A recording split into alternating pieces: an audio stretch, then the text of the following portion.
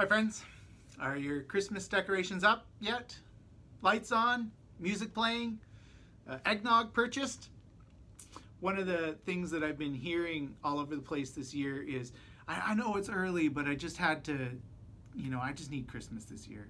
I needed something to celebrate. 2020 came with great fanfare, right? So long 2019, don't let the door hit you on the way out.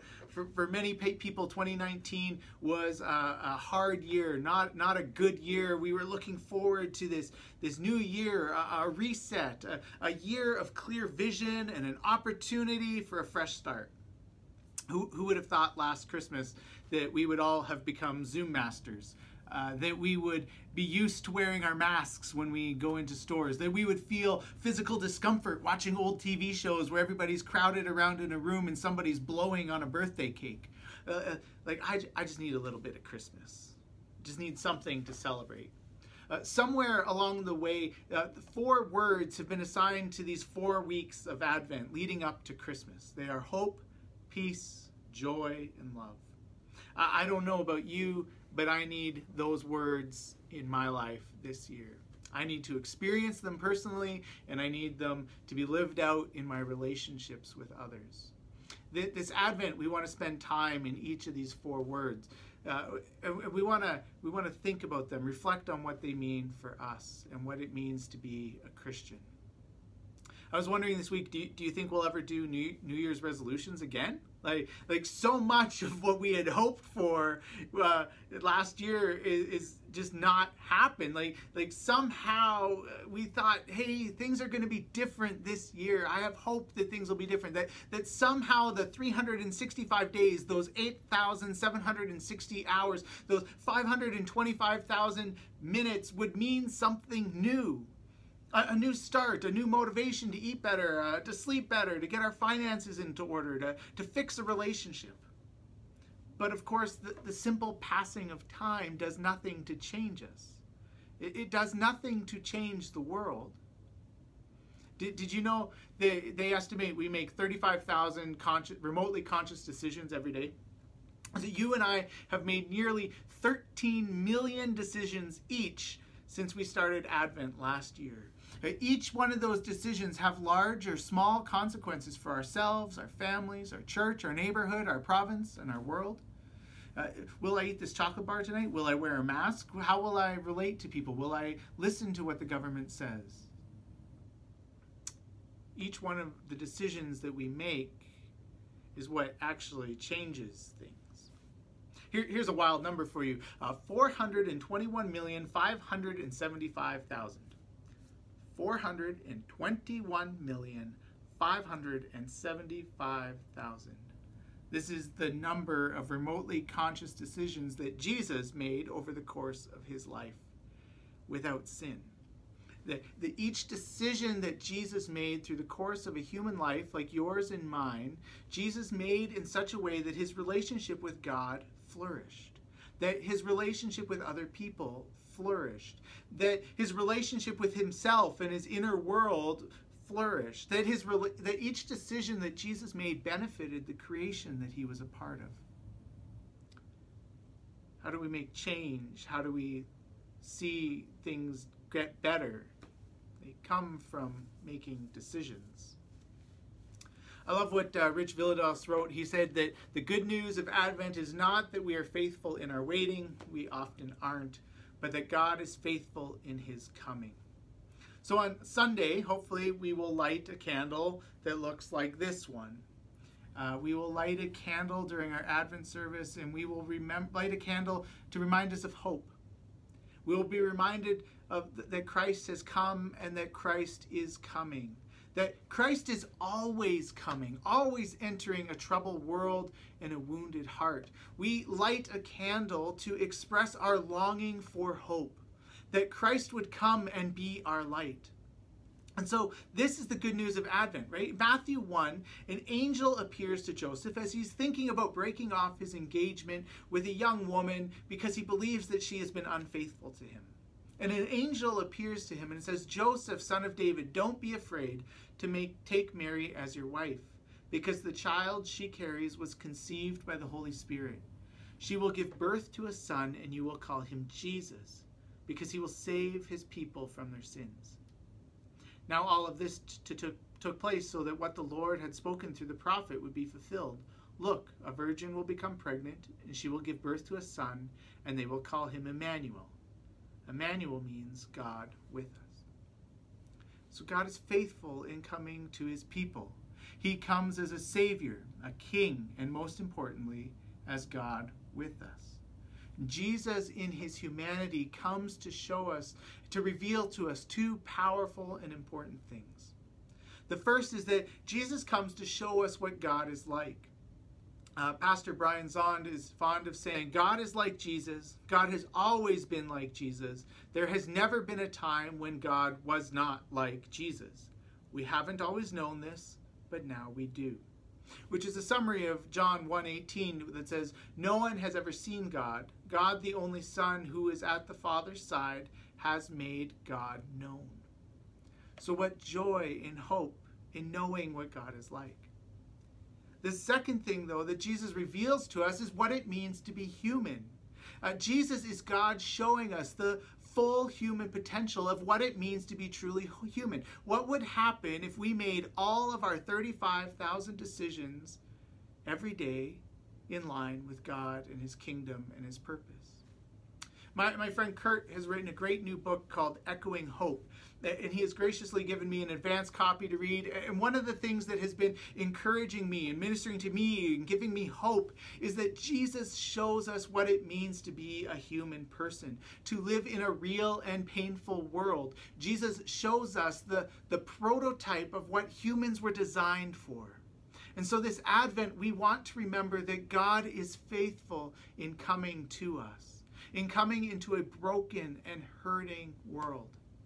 God does not just live untouched, unvarnished by the world around him. Jesus experienced betrayal and grief and loss, the death of people he loved, and poverty and racial discrimination and physical pain and violence and sexual abuse and religious abuse and rejection and family that disowned him.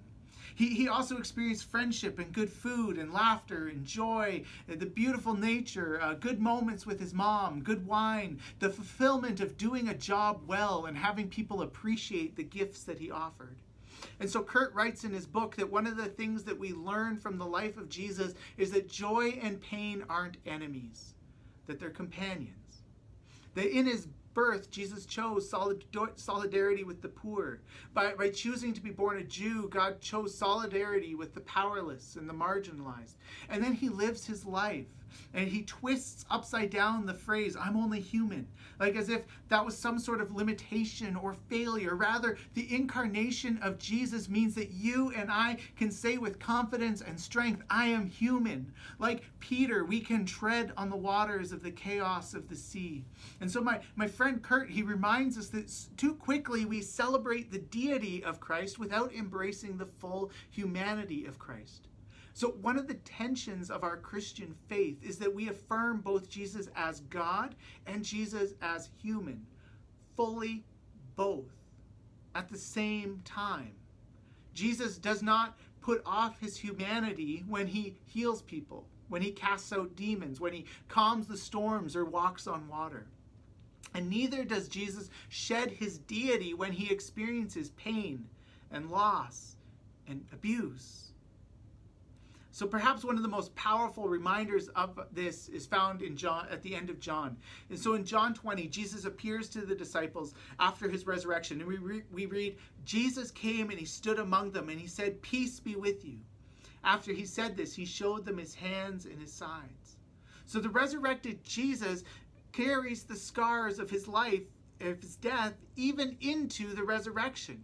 In case that isn't clear enough in that passage, Thomas's declaration in verse 25 is that unless I see the marks in his hands and put my finger in the wounds left by the nails and put my hand into his side, I won't believe. Which is exactly what Jesus will then invite him to do in verse 27. So hope is not pretending that there isn't pain and suffering. Hope is not that we as Christians will somehow be saved or rescued from going through the trials and tribulations of this world. The hope of the Christian is not that we get to skip through this life untouched by pain and betrayal and abuse and hurt. The hope of the Christian is that God knows what life is like. And when we weep, God weeps with us. When we suffer, God suffers with us. God feels the pain of this world and joins with us in it. But there's more than that, because God doesn't just join us in a cosmic pity party. That would be pointless. God is also in the process of birthing something new. As we've talked about for the last 10 weeks or something like that in the book of Ephesians, God is in the business of gathering all things up into unity with Jesus Christ. God is in the business of redeeming all things and unifying them, recycling that pain and that hurt and that disappointment. I remember when Nikki was in labor with Levi, and before she got those miraculous drugs that they give that stop the pain, she was in a lot of pain. And I remember feeling so helpless beside her. I journeyed with her in the pain. But how unfulfilling would it have been if we just suffered together like that forever?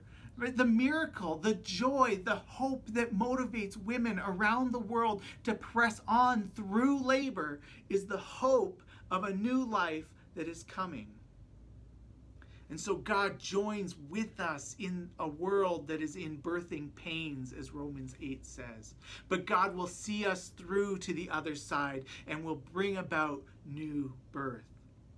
Not sure if I'm allowed to quote Kurt, because the book hasn't been published yet, so I'll ask for forgiveness later. Kurt writes, Jesus' scars show us that our stories matter, even the painful ones.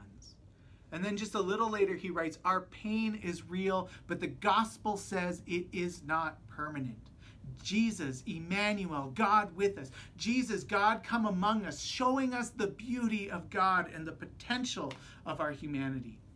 Jesus, God with us, showing us that even in the pain, even through the scars, God can make something good and true and beautiful. And some of you have lived this more intensely than others. For some of you, 2020 has been a year of a lot of pain, a lot of hardship. And so I want to say, have hope. Jesus has come and will always come to you. The Lord is near to the brokenhearted. The Lord is close to those who grieve. The Lord blesses those who mourn, because the pain is real and Jesus knows it. Have hope. Jesus said to his disciples, I've said these things so that you will have peace in me. In this world you will have distress, but be encouraged. I have conquered the world. The hope that we have is that Jesus knows our pain. He knows who we are, and his life shows us this counterintuitive way of living as fully human in a world that brings so much distress. The hope we have is that the distress we experience is not forever, for God is a God committed to coming and bringing resurrection. That God is a God committed to coming and bringing new life. That God is a God committed to you with a never stopping, never ending, never giving up, now and for always, forever faithful love. And so during this Advent, we remember the good news that Jesus is God with us. That he came and he showed us our full potential as human. He showed us how to live in a broken world, while at the same time setting us free from the powers of sin and death that enslaved us. We remember that Jesus comes to the broken and the weary and the enslaved, and he heals them and he gives them rest and he sets them free. And we remember that Jesus is still coming to us today. That we are not left as orphans, but that today Jesus is coming through his Spirit, continuing the work of Jesus in each of our lives. And we look forward to the promise that Jesus, who conquered the world, is coming again. That Jesus will come, and when that time comes, all things will be made new. That our scars will find their place in the healing of the cosmos. And what looked like a bleak and dead winter will have new life. That the dead tree will spring new leaves, and there will be new life forever. Maranatha, come quickly, Lord. Amen.